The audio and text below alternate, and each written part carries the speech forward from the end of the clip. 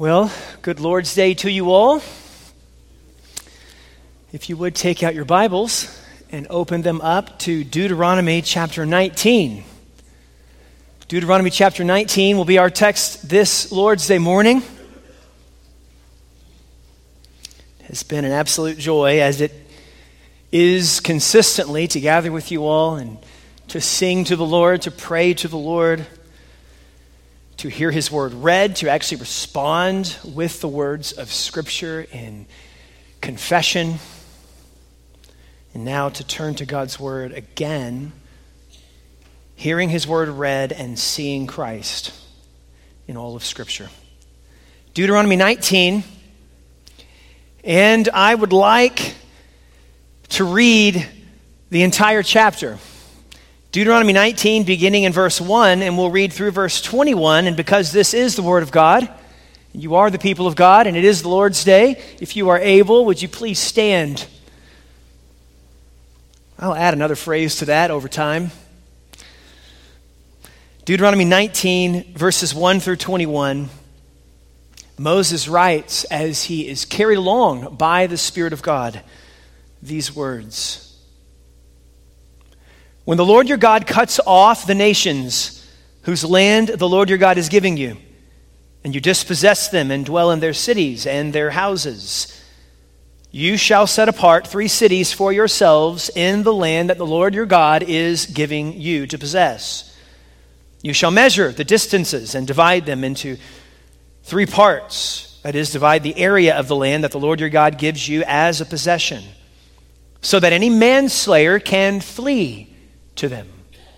This is the provision for the manslayer, who by fleeing there may save his life. If anyone kills his neighbor unintentionally without having hated him in the past, as when someone goes into the forest with his neighbor to cut wood, and his hand swings the axe to cut down a tree, and the head slips from the handle and strikes his neighbor so that he dies, he may flee to one of these cities and live. Notice, lest the avenger of blood in hot anger pursue the manslayer and overtake him, because the way is long, and strike him fatally, though the man did not deserve to die, since he had not hated his neighbor in the past. Therefore I command you, you shall set apart 3 cities. And if the Lord your God enlarges your territory, as he has sworn to your fathers, and gives you all the land that he promised to give to your fathers, provided you are careful to keep all this commandment, which I command you today, by loving the Lord your God and by walking ever in his ways, then you shall add 3 other cities to these 3. Lest innocent blood be shed in your land that the Lord your God is giving you for an inheritance, and so the guilt of bloodshed be upon you. But if anyone hates his neighbor and lies in wait for him and attacks him and strikes him fatally so that he dies, and he flees into one of these cities, then the elders of this city shall send and take him from there and hand him over to the avenger of blood so that he may die. Your eye shall not pity him, but you shall purge the guilt of innocent blood from Israel so that it may be well with you. Verse 14. You shall not move your neighbor's landmark, which the men of old have set, in the inheritance that you will hold in the land that the Lord your God is giving you to possess. A single witness shall not suffice against a person for any crime or for any wrong in connection with any offense that he has committed. Only on the evidence of 2 witnesses or of 3 witnesses shall a charge be established. If a malicious witness arises to accuse a person of wrongdoing, then both parties to the dispute shall appear before the Lord, before the priests and the judges who are in office in those days. The judges shall inquire diligently, and if the witness is a false witness and has accused his brother falsely, then you shall do to him as he had meant to do to his brother. So you shall purge the evil from your midst, and the rest shall hear and fear, and shall never again commit any such evil among you. Your eye shall not pity. It shall be life for life, eye for eye, tooth for tooth, hand for hand, foot for foot. Church family, the grass withers and the flowers fade, but the word of our God will stand forever. You may be seated. There were certain characteristics my mom drilled into us growing up as young boys. One of these characteristics was the priority of taking up for the vulnerable and the bullied. Any of you have parents that drilled that into you? In fact, I knew, though mom did not condone fighting. She didn't condone fighting. She said this time and time and time again. I did know this. I did know that if I had ever gotten into a fight because I was taking up for someone who was more vulnerable than I was, or for someone who was being bullied, I knew that while I had to accept the consequences, when I had gotten home, there would not be further consequences. However, had I picked a fight, that was something altogether different, right? But taking care of the vulnerable was just a part of what mom instructed us to do as young boys growing up together. I grew up with my younger brother. My older stepbrother was already out of the house when mom married Pops. And taking care of the vulnerable was just a part of it. At least we were taught to do so.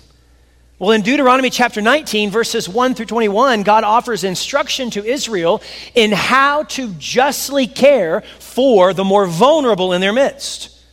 We could say it this way: God instructs Israel in this text in how to care for the innocent, those who are innocent of a particular alleged crime or a particular activity under consideration.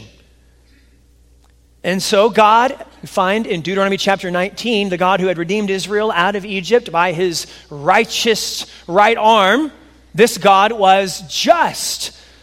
And Israel's laws were to reflect his justice. Well, this morning, what we're going to do is we're going to unpack this text together, this text about God's justice and the way in which God had instructed Israel to take care of the vulnerable and the innocent in their midst. And we're going to unpack this text in two stages. And by the way, if you're taking notes, these are two stages that we've used throughout Deuteronomy. And they're two stages that I find especially helpful as we're interpreting our Old Testaments in light of the coming of Jesus Christ. First of all, we're going to look together at Deuteronomy 19, then. Deuteronomy 19, then. And we're going to ask questions about how it is that God is instructing Israel in our text. And that is Israel, that is the second generation of Israelites standing on the plains of Moab just before they enter the land of Canaan. How is it that God instructs Israel back then to walk in and reflect his justice? Now, a word of warning here. The front porch is going to be a little larger than the house, probably. Because there is so much in this text. So much in this text. And I think in order to get to what we want to get to, that is seeing Deuteronomy 19 through the lens of Jesus Christ, we have to understand what it was that God was instructing Israel to do in their context. Okay? So Deuteronomy 19, then, and we'll have 3 subpoints probably under Deuteronomy 19, then. Secondly, we're going to look together at Deuteronomy when? Now. Deuteronomy now, because our interest is not simply reading Deuteronomy 19 and determining what it meant back then. Second generation of Israelites on the plains of Moab. We're not just interested in a kind of history lesson, as much as I like history. We're actually interested in seeing the ways God is instructing us as God's people today in the 21st century. And so once we lay this foundation of Deuteronomy, then we'll turn to looking at Deuteronomy now. How is it that we interpret this text through the lens of Jesus Christ? And how is it that God is instructing us as Christians in the 21st century right here in Powell, Tennessee, through the 19th chapter of Deuteronomy? Okay, so that's the roadmap for us this morning. Deuteronomy then and Deuteronomy now. Let's begin with Deuteronomy then. Notice in verses 1 through 3 where we begin to see a description, and this is really the first subpoint, a description of the first vulnerable person in the text. There are three vulnerable people. The first vulnerable person is the one who unintentionally takes the life of another. The one who unintentionally takes the life of another person. Look with me at verses 1 through 3. When the Lord your God cuts off the nations whose land the Lord your God is giving you, and you dispossess them and dwell in their cities and in their houses, you shall set apart 3 cities for yourselves in the land that the Lord your God is giving you to possess. And in verse 3, you shall measure the distances and divide into 3 parts the area of the land that the Lord your God gives you as a possession, so that any manslayer can flee to them. Now, there's a parallel text, and you can jot this down. We're not going to turn there at any point during this sermon. But the parallel text is Numbers 35, and Numbers 35 gives us a great deal of detail about these cities. In fact, in Numbers 35, these cities are known as the cities of refuge. The cities of refuge. And back in Deuteronomy chapter 4, verses 41 to 43, we learned about 3 cities of refuge, that is. And these 3 cities back in Deuteronomy chapter 4 were east of the Jordan River. So there were 3 cities east of the Jordan River that were set apart and sanctioned as cities of refuge for the manslayer to flee to these cities. And then there were 3 cities west of the Jordan River that were sanctioned for the manslayer to flee to in the case of manslaughter or killing another person unintentionally. Now, we've already hinted at, perhaps even stated a couple of times in brief form, the purpose of these cities, but let me outline this briefly for you so that you understand exactly the role and the function these cities played in the life of ancient Israel. If a person unintentionally took the life of another person, that is to say, through some accident, this wasn't planned, this wasn't premeditated. In the case that's given in the text, and we'll look at that in just a moment, you know, someone's out in the woods and an accident happens with another person, and the result of that accident is the other person loses his or her life. In that case, these cities were set apart for the purpose of allowing the one who unintentionally took the life of another person to flee to the cities or to flee to the nearest city. And in the example that Moses gives, he gives this example, by the way, in verses 4, 5, and 6. In this example, a man swings an axe, and the axe head flies off the handle.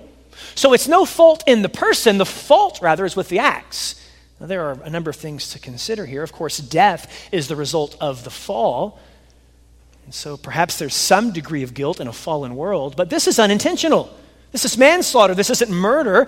The axe head flies off and it strikes the other person, and the other person now is dead. So this manslayer intended no harm, did not intend to kill his neighbor. And yet, nevertheless, his neighbor is indeed dead. Now, in the ancient world, there was a person, and the person is referred to in the text as the avenger of blood. The avenger of blood.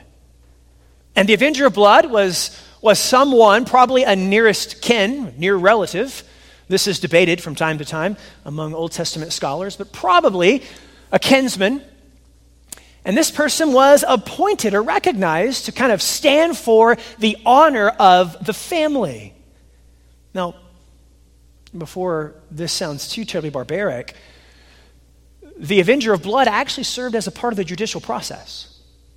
If we were to go on and read in detail here, even now, we go back and look at Numbers 35. The avenger of blood actually served as a part of this judicial process. If indeed the person was found guilty of murder, that murderer was handed over to the avenger of blood, and the avenger of blood would oversee the execution. And so this wasn't a kind of vigilante justice. This person served a purpose in ancient Israel to protect the honor of the family.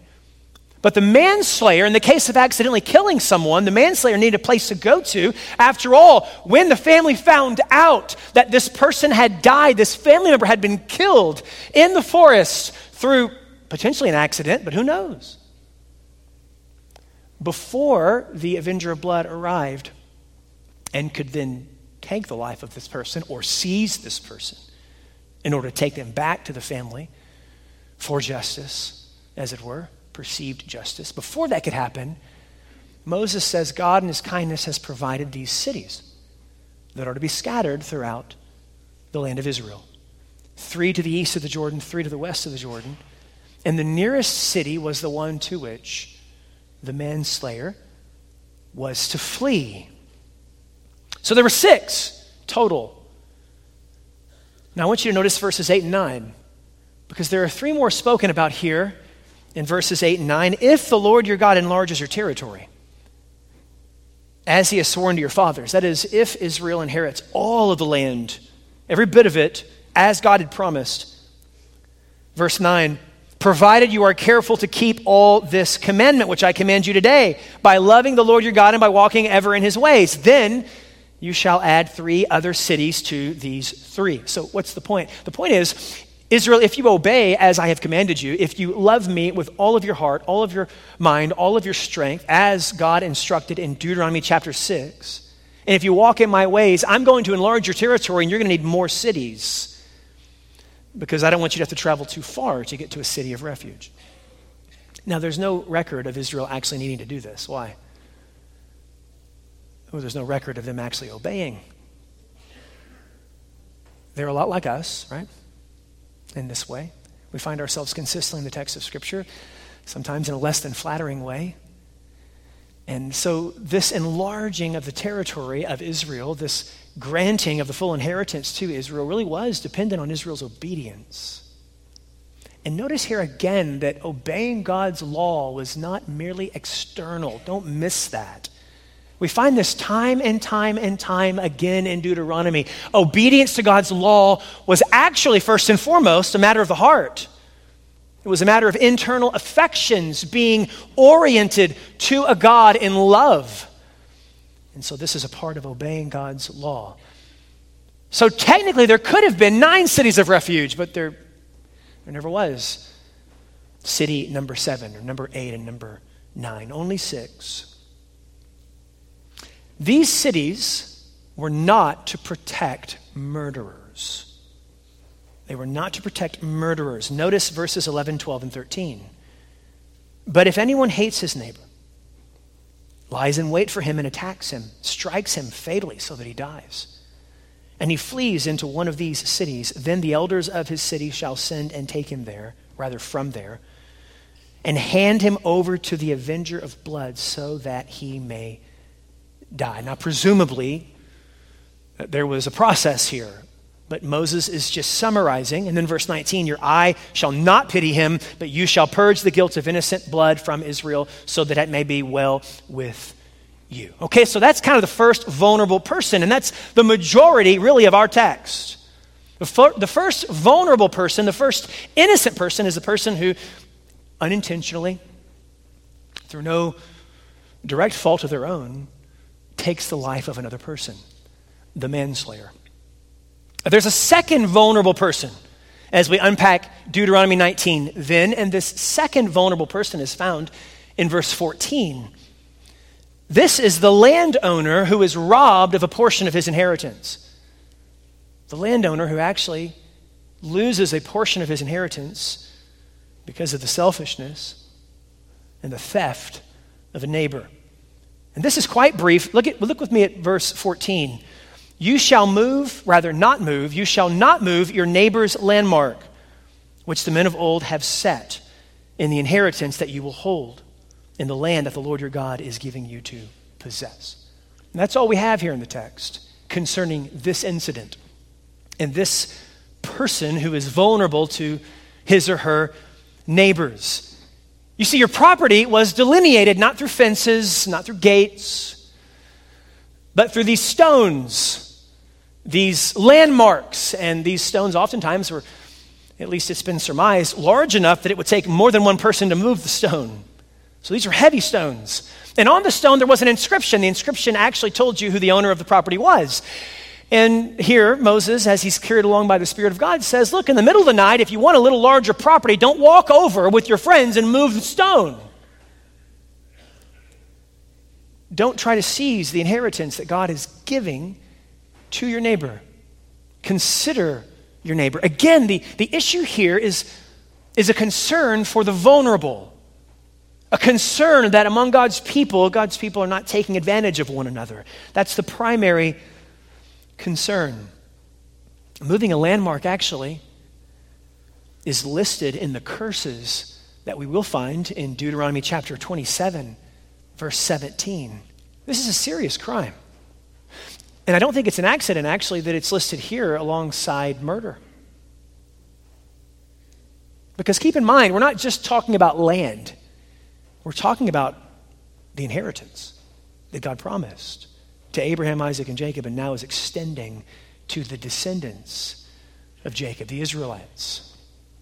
Well, in addition to the manslayer and the landowner robbed of his inheritance, we find this third vulnerable person.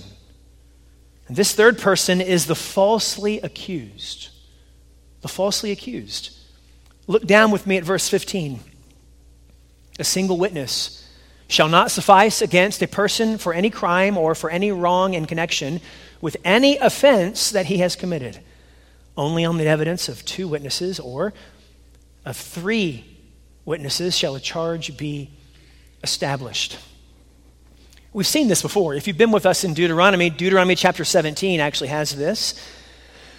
But I want you to note here that to establish an offense in Israelite court, one must obtain more than a single witness. Now, what this doesn't mean, I don't think it means you have to have more than one eyewitness to the crime. That would have been quite rare, by the way. Rather than demanding more than one eyewitness to the crime, I think what this demands is more than one witness to the circumstances of the crime. That is, there's more than one person that can get together, interview, and inspect the evidence and find out and together affirm that we believe, as we are people in good standing, in honesty, we believe this person is guilty of said crime. It's broad here. There's a great deal we don't have.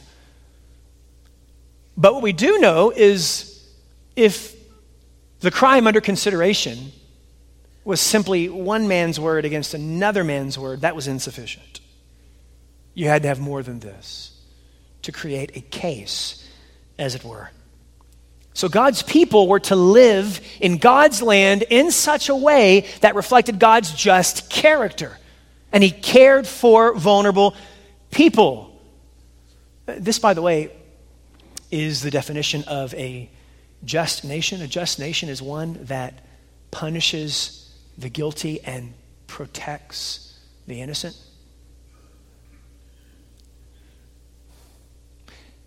If a nation begins to protect the guilty and punish the innocent, it is by definition an unjust nation. I don't want to chase that too far this morning, but I think it has applications for us as we think about things. God's law does not withhold punishment from criminal activity and from criminals. And God's law consistently takes care of those who are vulnerable and innocent with regard to the activity under consideration. Now, Moses does explicitly turn to the problem of false witnesses. Now, we're still on Deuteronomy then, and we're still on this third category of vulnerable person, the falsely accused. In verses 16 through 21, he just unpacks this a bit more. When a witness is suspected of malice or dishonesty, that witness is to be tried in the presence of the priests and the judges. And if the witness is proven to be a false witness, if the witness is found to be someone who is falsely testifying against his neighbor, he was to receive the punishment he sought for his neighbor. So what that means is if there was a false witness who was falsely testifying against someone, claiming that someone actually had committed murder, and that witness was found out to be false, what would that false witness receive? The death penalty. You see? This, I would submit to you, tends to deter false witnesses.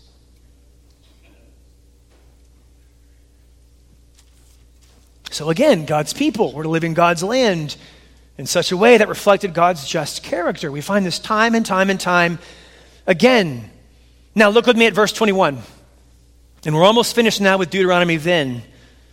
Verse 21, your eye shall not pity. It shall be life for life, eye for eye, tooth for tooth, hand for hand, foot for foot. This passage, alongside others in Scripture, just like it, is commonly referred to as the lex talionis, or the law of retaliation. Now, there are two sides of this coin, and I don't want you to miss these two sides, because these two sides are going to really come to blossom in Deuteronomy now through the work of Jesus Christ. But there are two sides to this coin, to this law. On the one hand, God warns against compromise by refusing to punish the guilty. So in other words, God is warning his people to actually be willing to punish those who are guilty. Don't pity.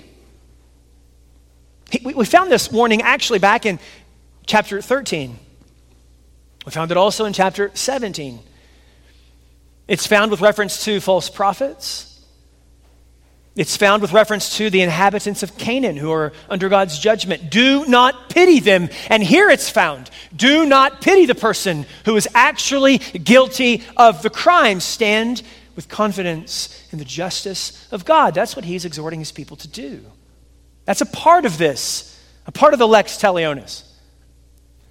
But there's another part of this, other side of the coin that really does undergird all of Deuteronomy 19. And this is where you've got to see it. If you don't see this, what Jesus says in Matthew 5 about this text will make no sense to you. If you don't see this, what Jesus does in Matthew 5 is more or less contradict and correct God's law. Which, by the way, he doesn't. So here's the other side of this coin.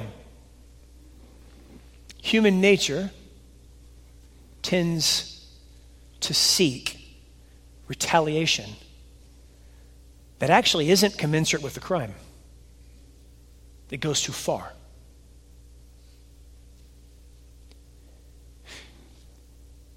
Deuteronomy 19 began with the cities of refuge. Now conceptualize this with me. Began with the cities of refuge. You have an accident that happens in the woods.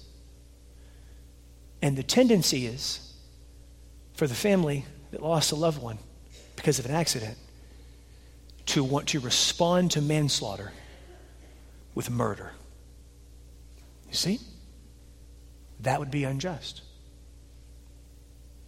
That's an over-retaliation. And so part of this lex talionis is a warning.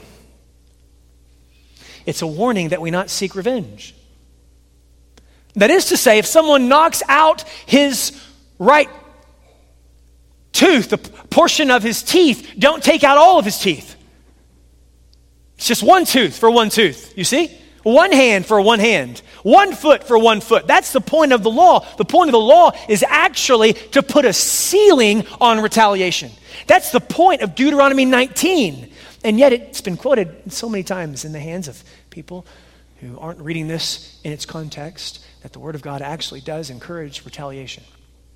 It's not the case. Indeed, God's justice must be manifested among his people, and in particular, in this case, Deuteronomy then, among his just nation, the people of Israel. But this was a cap. Someone accidentally took the life of another, don't murder them. They aren't deserving of death. So keep that in mind. We're going to come back to that under Deuteronomy 19 now. So let's turn there. What does all this have to do with us? Now, that's a lot, I know. I had toyed with how to do this, and I thought, well, should it be a couple of sermons? And then you think, well, if it's a couple of sermons, you have to divide up the primary point. So we decided to take it all together. We've got a foundation now. God is calling his people to protect the vulnerable, to put a ceiling on retaliation, to reflect God's justice, not to seek personal revenge, but to trust the Lord. How about now? We aren't second-generation Israelites on the plains of Moab. We are Christians. What does it look like to take Deuteronomy 19 and to see it through the lens of the incarnation, death, and resurrection of Jesus Christ? And I want to offer you two ways Deuteronomy 19 actually instructs us today as followers of Jesus, okay? So two ways Deuteronomy 19 instructs us today, or instructs us now. First,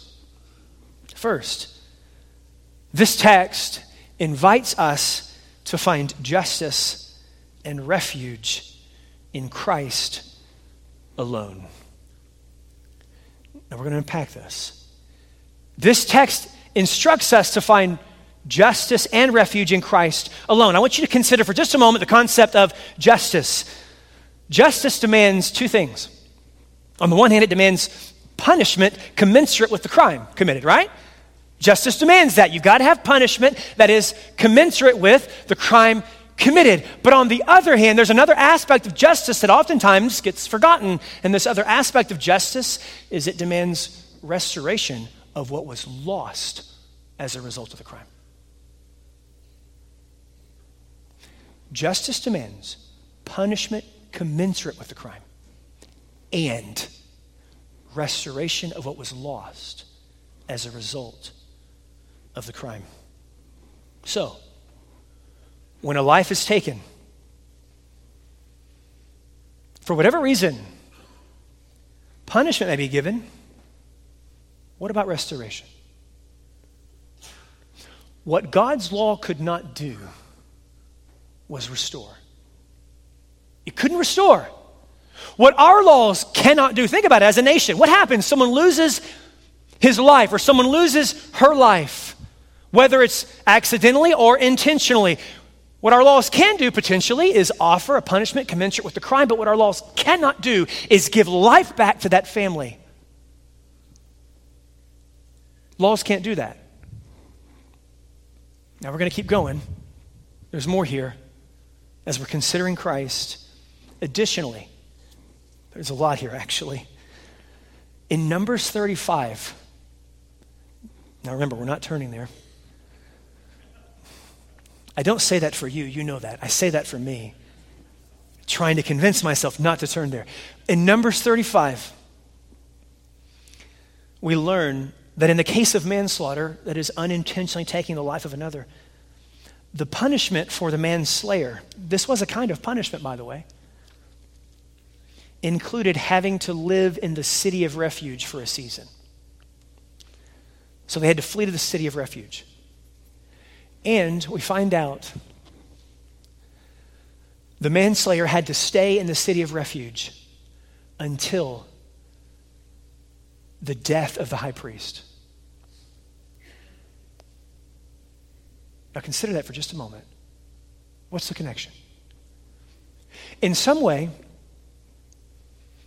when the merely human high priest died, it was viewed as a kind of atonement or covering for the taking of someone's life. So when the high priest died, the manslayer was free to go. Could go back home. You can do this without me. Where does all of this point us? It points us to Christ, doesn't it?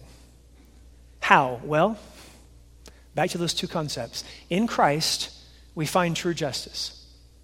That is, on the cross, God the Son incarnate bore a punishment commensurate with our crimes against God. The infinite Son of God incarnate bore an infinite price for sins committed against an infinite God, you see? So he took the punishment. That's part of the justice concept. Additionally, through his incarnation, death, resurrection, and promised future return, Jesus Christ offers complete restoration regarding all that sin has taken from us. That's justice, you see. And this is why the Apostle Paul says in Romans, what the law could not do, weakened by the flesh, God did in sending his Son in the likeness of human flesh. You see? The law couldn't do it. Christ did it, namely fulfilled God's justice, bearing our punishment for our sins and offering complete restoration by means of his resurrection, ascension, and promised future return. We can keep going with this, by the way. As I considered this week, we are, as sinners, we are both vulnerable, that is, afflicted by sin, and guilty. That is, we commit sin. So we're afflicted by sin and we're guilty of sin. And because of the presence of sin, vulnerable people are guilty. And guilty people are vulnerable. You see, on the cross, what Christ does is he protects the vulnerable and he punishes the guilty. But he does so in his own person by taking on our sins. Okay, that's part of it. Now, the second aspect we mentioned a moment ago, how this text points us to Christ. In Christ, we find true refuge. The cities of refuge function for a season. They can help for a little while. But Christ, you see, is the final high priest whose death doesn't merely cover unintentionally taking the life of another, but actually covers all sins once and for all. And so we're set free. How? Through the death of the high priest. All of this is embedded in God's law. And this is why early Christians couldn't help, as they're reading through their Old Testaments, they couldn't help saying, oh, this is fulfilled in Jesus Christ. So cities of refuge, laws about landmarks, laws about false witnesses, all of these things lead us invariably to the fulfillment of all of God's promises. Jesus Christ, who lived in perfect obedience to God, who died in our place and for our sins, who was buried and who was raised from the dead in glorious power on the third day. So I encourage you this morning, don't leave here without embracing Jesus Christ, where God's justice actually is satisfied on your behalf, if indeed you trust in him. And if that's where you are, as you exit this morning, take a left as you exit the main worship center. And on the right-hand side out there, there's a room called Crossroads. And there will be a pastor in that room ready to talk with you about what it means to serve and love and follow Jesus Christ, the fulfillment of Deuteronomy 19. Secondly, I told you we were going to do two things here with regard to Deuteronomy now. Secondly, and we'll wrap up with this, Deuteronomy 19 instructs us to lay down our rights rather than seek revenge. Let me say that again. Deuteronomy 19 instructs us to lay down our rights rather than seek revenge personally. I want you to consider what Jesus says in Matthew chapter 5, verses 38 to 42. Jesus says in the Sermon on the Mount, you have heard that it was said, an eye for an eye and a tooth for a tooth. But I say to you, do not resist the one who is evil. But, many of you know this, if anyone slaps you on the right cheek, turn to him the other also, right? If anyone would sue you and take your tunic, let him have your cloak as well. If anyone forces you to go 1 mile, go with him 2 miles. Give to the one who begs from you. Do not refuse the one who would borrow from you. Now, what Jesus is not doing is contradicting God's law. He's already told us that earlier in Matthew 5. He's not come to abolish the law, but to fulfill the law. And then he begins to explain the law, expound the law, interpret the law. So what is he doing here? He's kind of offering a mini sermon on this text, Deuteronomy 19. And he says, look, this is what the text says. Here's what it means for you as you follow me. The point of Deuteronomy 19 was indeed to limit human retaliation and personal revenge. Now, should nations punish criminals who are found guilty? Yes, absolutely. Absolutely they should. There's also danger, by the way, in taking the instruction of Jesus Christ to his disciples and applying them at the national level. There are some things that can inform, but it's more complicated than that, isn't it? Nations absolutely should punish criminals and punish the guilty. They should protect the innocent and the vulnerable. However, the church is to be characterized as a people ready to sacrifice their own rights out of love and forgiveness because they know Jesus Christ who sacrificed on their behalf, not because they were worthy, but because of his love. As I thought about that this week, I thought, ever since the fall, our disposition really has been not to sacrifice for other people, but to cling to what we perceive to be our own possession and our own rights. That's been our disposition ever since the fall, to take from others, to insist from others. And so, an example of this may be something simple like driving down 75. You never do this, but I do. Driving down 75, I get in the car and I'm thinking, we're going to follow Jesus. I'm going to honor him as I drive this car. And I do, I think that. And then,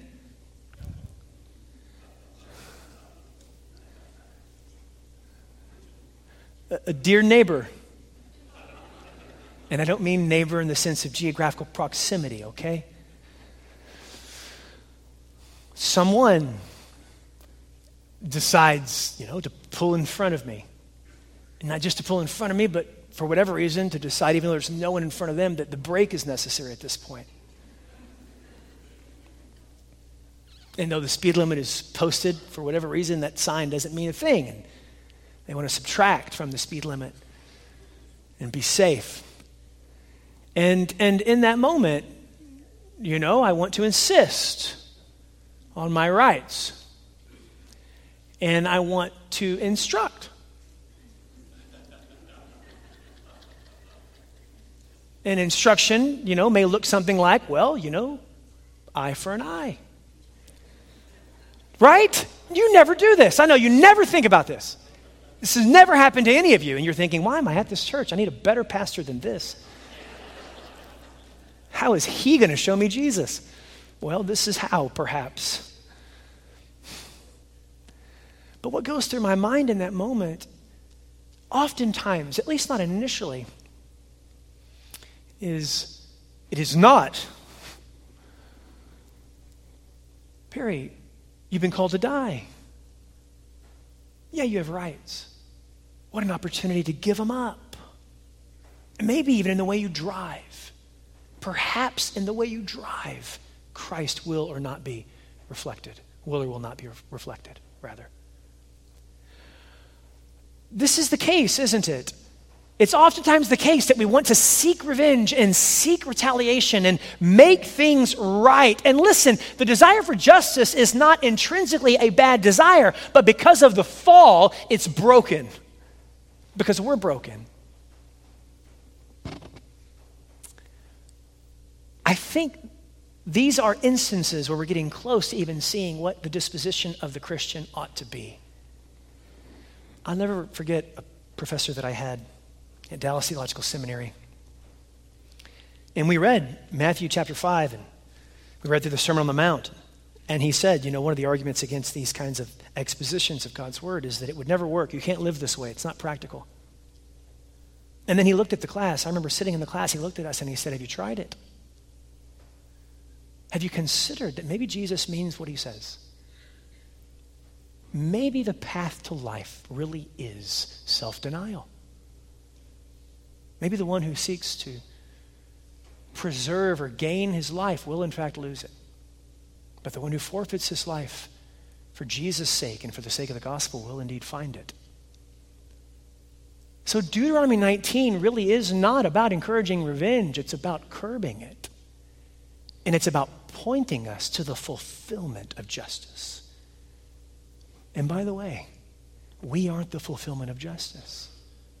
Christ is. And so the Apostle Paul is able to say in Romans 12, do not avenge yourselves, but leave room for the wrath of God. For what does the Lord say? Vengeance is mine. I will repay.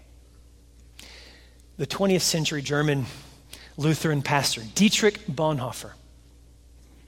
Dietrich Bonhoeffer wrote a book called The Cost of Discipleship. challenging book. I want you to listen to how he explains what it means to follow Jesus. Bonhoeffer writes, when Christ calls a man, he bids him come and die. When Christ calls a man, he bids him come and die.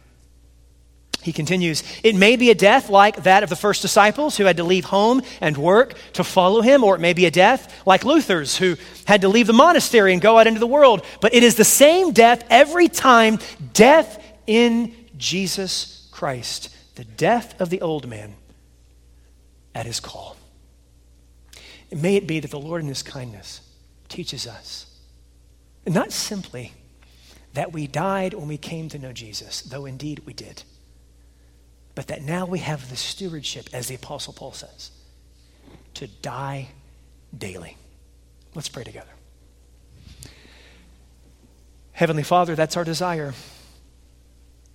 if we may be so bold, to die in Christ so that we might live in him. Forgive us, Father. Forgive me for ever seeking retaliation or revenge. Your ways are not my ways. Your thoughts are not my thoughts. As heaven is higher than the earth, so your ways are higher than my ways and your thoughts are higher than my thoughts. Oh God, cleanse me of seeking retaliation and revenge. Cleanse me of a broken view of justice. Cleanse me of believing that justice ever begins and ends with me. And rather teach me to look to Christ, the embodiment of your justice and your mercy, and to leave room for your wrath, entrusting every personal injury and hurt to your kindness and your mercy. And may it be, oh Father, that as we learn to die, that others come to know the Savior who died for us. In his name we pray.